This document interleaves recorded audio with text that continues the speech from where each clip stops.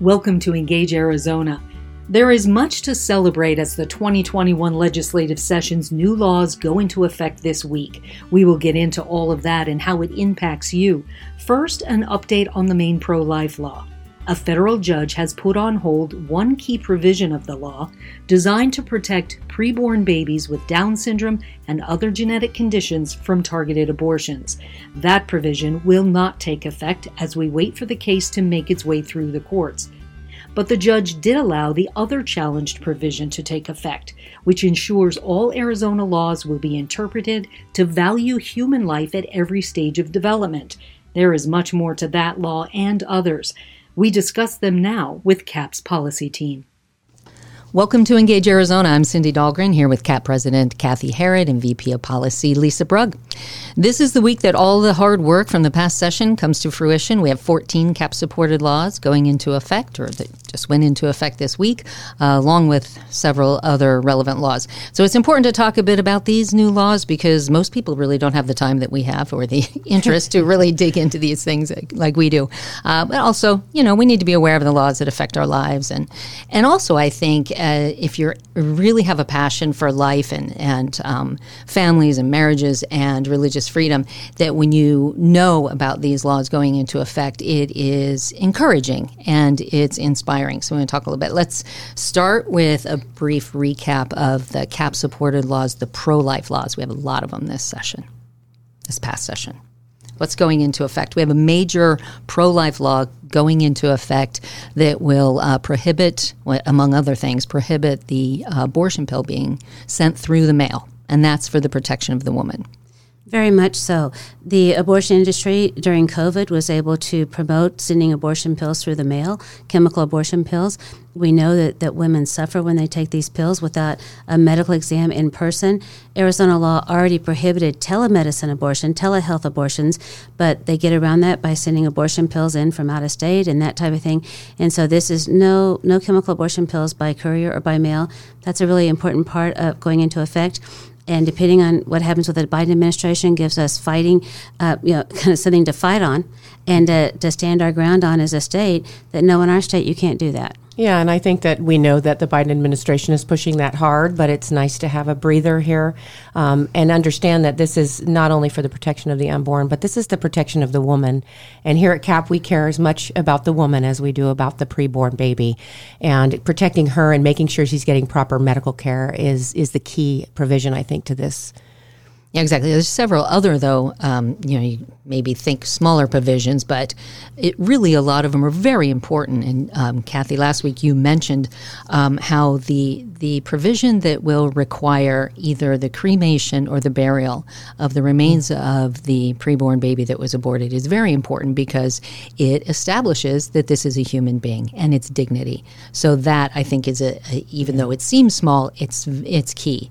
And there are some other provisions as well, including the fact that schools, right, and public schools cannot, the universities cannot refer for abortions or do abortions. What are some of the other provisions? It repealed a pre-Roe law that would punish the woman for getting an abortion. To clean that up. Yeah, so there are several things. Yeah, and the cremation or burial is super important. I think as a woman sits there and has to make that decision, I think that could be life-changing. I don't know, in a panic or trying to hide or in fear when you're having an abortion or thinking about having one, maybe having to make that decision a light might go on and be helpful and save that unborn child. That's my hope. Yeah, I think it's also important that before Roe versus Wade was decided that legalized abortion, Arizona law would have charged the woman with a crime for having an abortion. And in the pro-life movement, we, as Lisa mentioned earlier, we love them both. We're not about trying to put women in jail because they've had an abortion. And so to repeal that law, to just take away that narrative from the other side, it was very important to do, and to understand that we're not after the woman, we're after the person who's performing the abortion, providing the abortion, because they are the perpetrators of unjust action, even a crime against the unborn child and the mother. Yeah, exactly. And one of our other big victories, of course, in the pro-life arena this past session is the Family Health Pilot program, which we've been trying to get for 3 years. So let's talk a little bit about that. This is funding for a new program coming in to really seek out and help those women who are abortion-minded, to let them know that there are resources available to them, and then help connect them to those resources. Yeah, I think the exciting thing about this one is it really will solidify a statewide network of providers who can help women not just when they're pregnant, but help them through the first couple years of their child's life with resources that are desperately needed, especially right now in this pandemic. And there's a lot of high unemployment and a lot of single moms and some single dads who are really struggling to figure out how they're going to work, how they're going to provide for their kids. So I believe we had a couple of applicants, and the state is now weighing the qualifications of them. As the law states, they can give the money for this program to up to 2 nonprofits, or at least 2 nonprofits in the state of Arizona to do the work. So it's pretty exciting. Yeah, and I was just listening to a webinar the other night with the Students for Life, and they were talking about how in some of the research that they did, they were surprised to find that a lot of people just don't even know that the pregnancy resource centers are available to them, are nearby, and what they will do for them. So to have this program come in and not only help find the women who need that information, and then let them know that these resources are available, and then connect them to them. So everybody knows where to go to get an abortion. Yeah, it's proactive. Instead of putting ads out saying, if you're pregnant, call 1-800. Right. It reaches out to them and says, we noticed that you're looking for help, and here's a number you can call today, and there's somebody there who will listen to you. That's the key. It's the speed.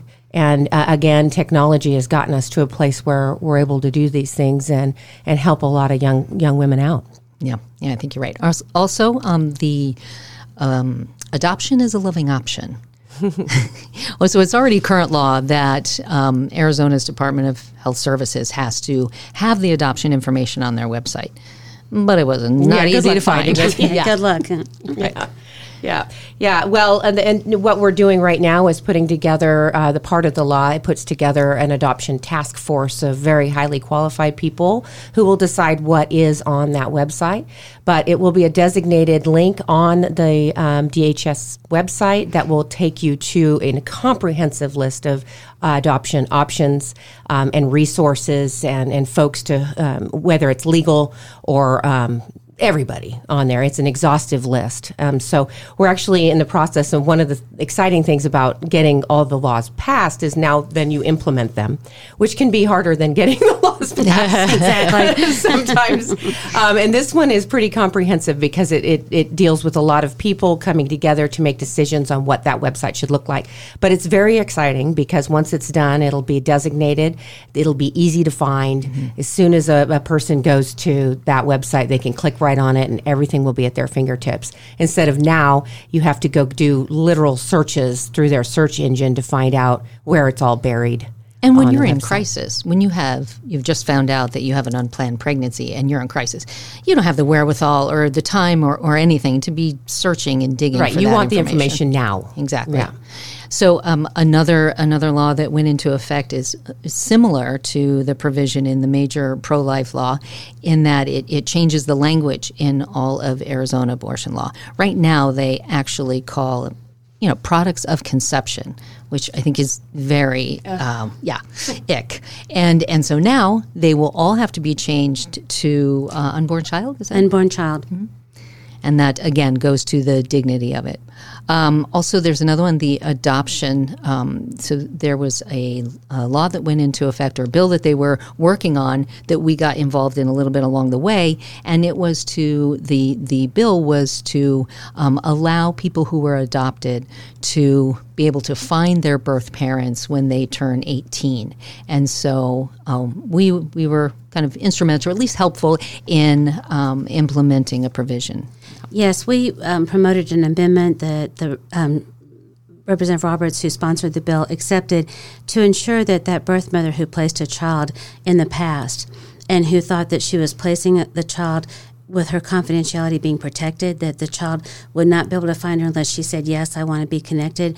And that matters a lot for birth mothers, that when if you're deciding whether to place your child whether it's a very difficult decision, it's a very emotional decision, and that if you place your child, that you're the one that decides whether you want to be contacted or not, instead of it being an automatic open records. Most adoptions today are open adoptions, and the birth mother and the adopted child and the adopted parents, have some type of contact, but not all are. And we felt very strongly that birth mothers need to retain that right to not be identified if they choose not to be. And so the new law appropriately, I think, balances that birth mothers moving forward now will be more aware that yes, the adopted child could find them, and it shouldn't be a problem moving forward. But if you've got a birth mother that, say, 10 or 15 years ago placed a child for adoption, or as I've always said, you may have placed a child 30 years ago, and this child then shows up on your doorstep, and your current family might not even know that you placed a child, whether in your past. And so, we just want to, all of it's about encouraging both mothers to choose adoption when they don't want a parent. And this was something that could have done the opposite and had a chilling effect on adoption. And so we wanted to make sure that didn't happen. Yeah, so it sounds like a good balance in that law altogether. Another one is, this one came across kind of accidentally because, Kathy, you saw an article in the paper last year in the middle of session or early on in session regarding the crisis standards of care and what was happening during the COVID situation. This is kind of one of my favorite examples, I think, of how a bill could become law, because I don't always read the Arizona Republic these days, but in summer of 2020, I happened to notice a news article about something called the crisis standards of care. And a group locally, the Arizona Center for Disability Law, had filed a complaint with the federal government saying that these standards were discriminatory. And they had done what's called an addendum. It's one of these great bureaucratic things that every state has these standards of care. And I called now Senator Nancy Bartow, who was chairing the House Health Committee at the time. Hey, do you know anything about these crisis standards of care, or what's going on? She's never heard of them. So it's a totally bureaucratic type of thing, big, heavy document, bureaucratic document, with this addendum that said that in the light of the COVID pandemic, that if there were resources, like we all heard about ventilators might be in scarce supply, that who gets a ventilator basically would be decided on life expectancy. So the Arizona Center for Disability Law, representing disabled people, said that was discriminatory because it was. So what happened is the Arizona Center for Disability Law had been negotiating with the Department of Health Services for some time, been ignored. They eventually came to a settlement, but in the meantime, miraculously, I would say, a law was passed and went into effect this week, that says that it has to be, those decisions have to be made on short-term mortality, on short-term, not life expectancy.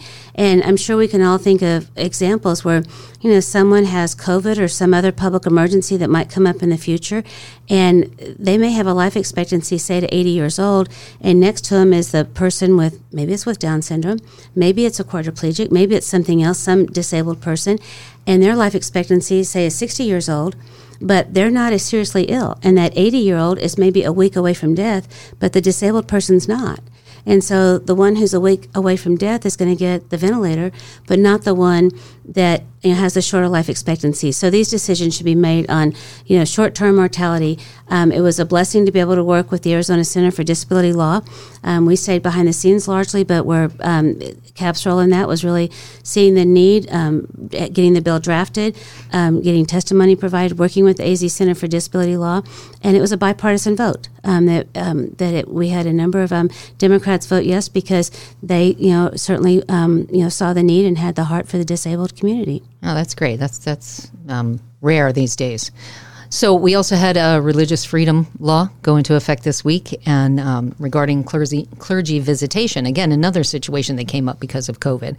And early on, the hospitals closed down, did not want people coming in and visiting loved ones. I know there are a lot of heartbreaking stories of people passing alone in a hospital of COVID because they would not let people in. Then it turned into an unfair situation. So talk a little bit about what our answer was. Well, and remember, this law had a lot of irony in it because Representative Wynn had a personal crisis in his family happen after he proposed this law, which was really interesting in that his brother and sister-in-law were in a horrible fire. and ultimately perished. But he drove over to California to go see them because it's a crisis, and they had 2 children, and they only allowed the 2 children briefly to go in, but they wouldn't allow a third person or anyone else go in. And so this just hammered it home how badly we needed it. And folks were telling him at the beginning it wasn't really necessary. Why are we doing this? And that was a prime example of why it was. So if hospitals allow in-person visits of any kind or from anyone, they have to facilitate clergy being able to come in as well. The stipulation is if they aren't allowing anybody in, they still have to do a virtual visit. Of course, that had controversies of its own because some denominations don't really believe that that's effective, but that was a compromise that had to be made at the end to kind of make sure that at least, they had that opportunity to say their last rites or to do what they needed to do and visit with their clergy prior to passing. So, huge win. Yeah. And COVID, I was just thinking, COVID has brought up some things that we really have taken for granted for a long time. Absolutely. Yeah. And we've made sure that the hospitals know about both of these 2 things. So we've sent them a friendly letter, making sure and letting them know that we're watching to make sure that these laws are implemented in their own practices, not just on the books in the state law. You also sent a letter to the school superintendents. We did. On another law, another major law this past session. That's the parental rights and sex education law that I think really it's very significant. Let's talk a little bit about, I know we've talked about this in the past, but let's remind people what this is all about. Yeah, this week. What's in effect this week, Kathy? Well, the district and charter schools are not allowed to provide sex education in grades K through 4. And my guess is many listeners, wait a minute, they're doing sex education in kindergarten, first grade, and second grade. And yes, the sex education, those who are strong proponents of sex education in the schools want it kindergarten through 12th grade. So no longer in Arizona schools can you do it before 5th grade. And then for a long time, or for a number of years, we've had opt-in parental consent for any sex education courses. But what we have seen, of course, is that sexuality instruction happens in other classrooms as well. So the law now also says that if it's sexuality in another classroom, then you have to have parental opt-in consent as well. And the example that I've remembered for a long time is a mom calling me and saying her daughter in an AP English class was given an assignment of reading a novel that was pornographic and filthy. And so in my view, under this new law, if the schools start to do that, then okay, you better get mom or dad's permission for that student, for that to be an assignment. The law already requires to provide an accommodation if there's a moral or religious belief objection to that kind of assignment, but we just need more teeth to it, and so now it's opt-in parental consent. Right. And I think it's important to point out that this law does not dictate any curriculum. It does not say you cannot have sex education in your school district or whatever. It just says if you're going to, then parents have to know about it. And even if it's not in a sex education class, like you mentioned, parents need to know about it. They need to sign off on it, and they need to have those materials available to them, because that's the other thing the law does. Right. Very much so. And as the school district, when they're considering a sex education curriculum, there are notice and transparency requirements as far as 60 days for 2 hearings. I mean, it's laid out, and so parents who have their children in district and charter schools, it's up to you now to find out what your school district is doing in sex education. Are they following the law? Lisa had also done a letter. I mean, the letter to superintendents lays it all out. Mm-hmm. We have a 5 minutes for families that laid it all out. Yes. We can get that to you. Go on azpolicy.org. You can get a copy of that letter. But that's what you've got to. That's where you've got a real opportunity now. Right, and they're listening. And as we know, parents are a lot more engaged these days. Yes. Because this stuff has come to the surface, and us as well as others have helped to highlight that. So we're giving the power to the parents to go and contact, and they must give you the information that you can review and see exactly what they're teaching your kids. I know that they do it in history class a lot. There's a lot of sexuality education in history classes based on things that have happened that maybe are good to know. But as a parent, I want to know how you're presenting it. I want to know what materials you're using, what your references are, what books you're referring to, philosophers you're referring to. I want to know that. And this just gives parents that opportunity to be empowered to go in and have the right and to be able to point at something in statute and say, oh, no, you need to read this. You have to give this to me. Very politely, but It is the law. Yeah, exactly. You have to be your own advocate and advocate for your own family. A couple of educational freedom provisions. Not everything we were hoping for, but talk real briefly about a few of the things, the STOs and the ESA adjustments. Well, there are some reforms to the ESA program designed to help parents that are having trouble with really getting their empowerment scholarship account for their children. On the scholarship tuition organization side, there are also some additional improvements to just, on the ESA side, let me just mention where you had to be in school for 100 days prior, in a public school prior to getting an ESA. Now it's down to 30 days. Yeah. And so that's a big change for parents. That really helps parents. If you're getting a scholarship through the Scholarship Tax Credit Program, there are also some changes in some of the requirements on who would qualify that are intended to help parents enable more to qualify. And then on the program that's called Lexi's Law, that is for the technical term is displaced or disabled students. By disabled students, Lexi was a young girl who had a number of disabilities or special needs, whether it was she had cerebral palsy, she had partial blindness, I believe, and so it's named in her honor, and how well she thrived when she had a scholarship to go to a school that was a private school that was able to meet her needs. It's been capped at $5 million for the whole time it's been in existence, so we got another $1 million added to it. And let me just say, I almost said a measly little $1 million added to it. I mean, we're glad that we got the $1 million, but this program should have gotten more millions, and so hopefully that will happen in the future. It's a wonderful program, and hopefully it will, because that just seems a little bit low of a number to me too. And it saves the state money. In the long run, private schools are educating these children for less than what it cost in the public schools. And they're more equipped to do so. Yes. Exactly. And there are a couple other key laws that are going into effect that CAP was not involved in, but I know a lot of people that follow CAP are interested in. Those are the election laws that went into effect, and some good ones I think that are designed to really, make sure that the integrity is intact when it comes to elections. And one of them was to make sure that if you are getting a mail-in ballot, that you are on the list and you are still alive and you still want that, and you have not moved out of the state. And so they basically are just asking if you have not voted with your early ballot 2 consecutive years, I think it is, then they will ask you, do you still want this? If they don't hear back from you, they'll take you off the list. Now, you're still a registered voter, but you'll have to actually actively try to get back on that early. It's just all about voter integrity. It's about making sure that your vote counts. All the things that everybody wants right now. We've had so much controversy in the last election cycle that putting in these assurances are just a positive. They're just a positive thing. Well, and stay tuned, because we will be helping other allies who have launched a ballot measure for November of 2022 to provide additional voter protection, not voter protection, but election integrity issues. So stay tuned. We'll be talking about that more in the future. Do tell. You can't just do that. Such a tease. Our friends at Free Enterprise Club and other allies have launched a voter integrity type of ballot measure that has a number of provisions. So stay tuned. Very exciting. Because we will be joining in with that. We learn something new every day. We do. Well, that's an exciting place to stop. So we'll finish up. Thank you so much, and we'll see you next week. Thank you. Thank you for listening to Engage Arizona, Public Policy for Daily Life. If you enjoyed this episode, subscribe, rate, and give a review on any podcast platform you use. For more information, visit azpolicy.org.